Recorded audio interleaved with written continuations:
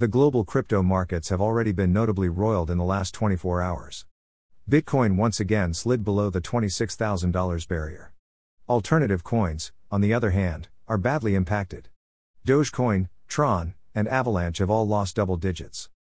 The global crypto markets have already been notably roiled in the last 24 hours, with Bitcoin once again sliding below the $26,000 barrier. According to CoinGecko numbers published on Monday, Bitcoin is currently trading for $25,168.94, down 16% in the last week.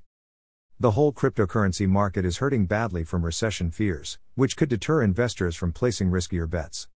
Bitcoin has dropped to its lowest level since late 2020. Alternative coins, on the other hand, are badly impacted. For example, Ethereum has dropped below $1,500, a 70% drop from its all-time high of around $4,900 in November 2021. Dogecoin, Tron, and Avalanche have all lost double digits in the last 24 hours.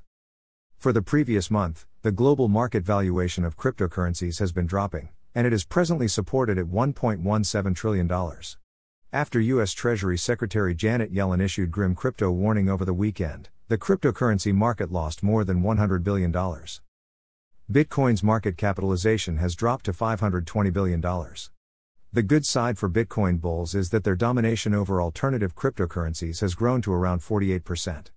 The world's largest cryptocurrency began to lose value after a few brief and futile bids to break $32,000 in the previous 7 days.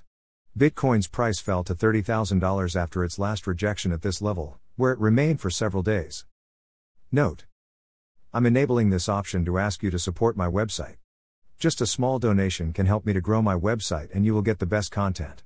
Your small amount makes a big difference in our journey. You can pay me by using PayPal. Here is my PayPal link: https://www.paypal.me/cryptosp. Also check my NFT collection on OpenSea: https://opensea.io/mumbekar. Thank you.